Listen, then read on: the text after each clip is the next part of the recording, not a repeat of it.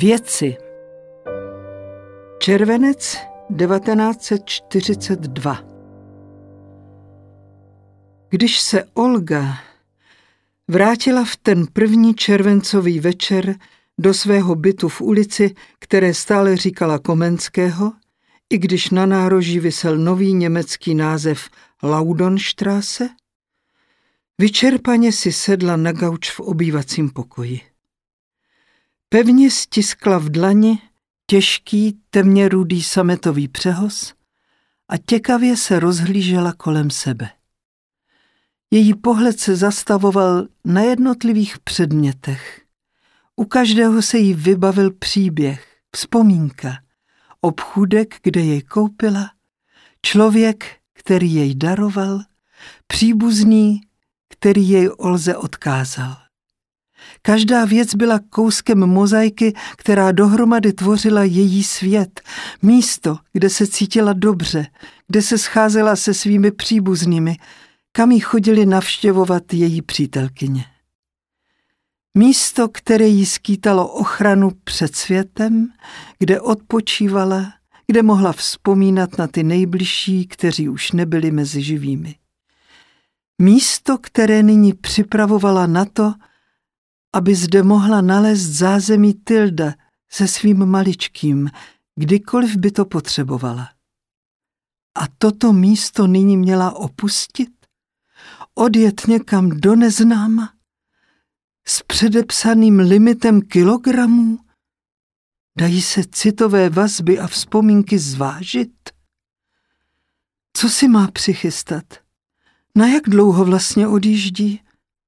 Za okny královalo teplé léto, ale po něm přijde podzim a pak mrazivá zima. Jaké oblečení si má sebou vzít? Kolik kusů prádla? Jak často si bude moci oblečení prát? Má si vzít i kožich? Nemůže si zabalit kožich do zavazadla, je moc těžký. Má si kožich obléci? Kožich v červenci? Nebude směšná? Komu by vlastně byla směšná? Ti, kteří tam půjdou, řeší jistě stejné otázky. Má si tam vzít jídlo a pití? Ale jaké jídlo? Jak dlouho tam asi pojede? Cokoliv čerstvého by si vzala, se jí po několika dnech zkazí. Jaké má doma konzervy? Musí si k nim vzít i otvírák, jinak by jí byly k ničemu. A lžíci a nožík.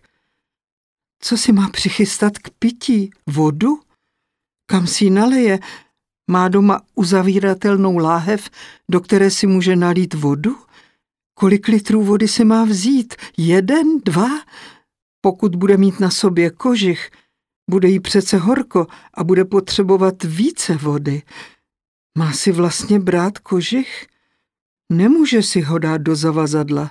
Je moc těžký a nemohla by si do něj už dát další věci. Jaké věci si má sebou vzít?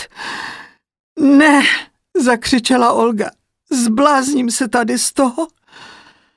Vzala klíče z poličky, přehodila přes ramena plét, v zrcadle si mimoděk zkontrolovala, zda podle předpisů nezakrývá hvězdu, uchopila svou černou kabelku a vyšla na chodbu. Zamkla za sebou a její kroky směřovaly v zapadajícím slunci tam, odkud před necelou hodinou přišla. Zanedlouho zabušila na dveře domku na Bělidlech. Kdo je? Ozval se slabý hlas. To jsem zase já, maminko, Olga.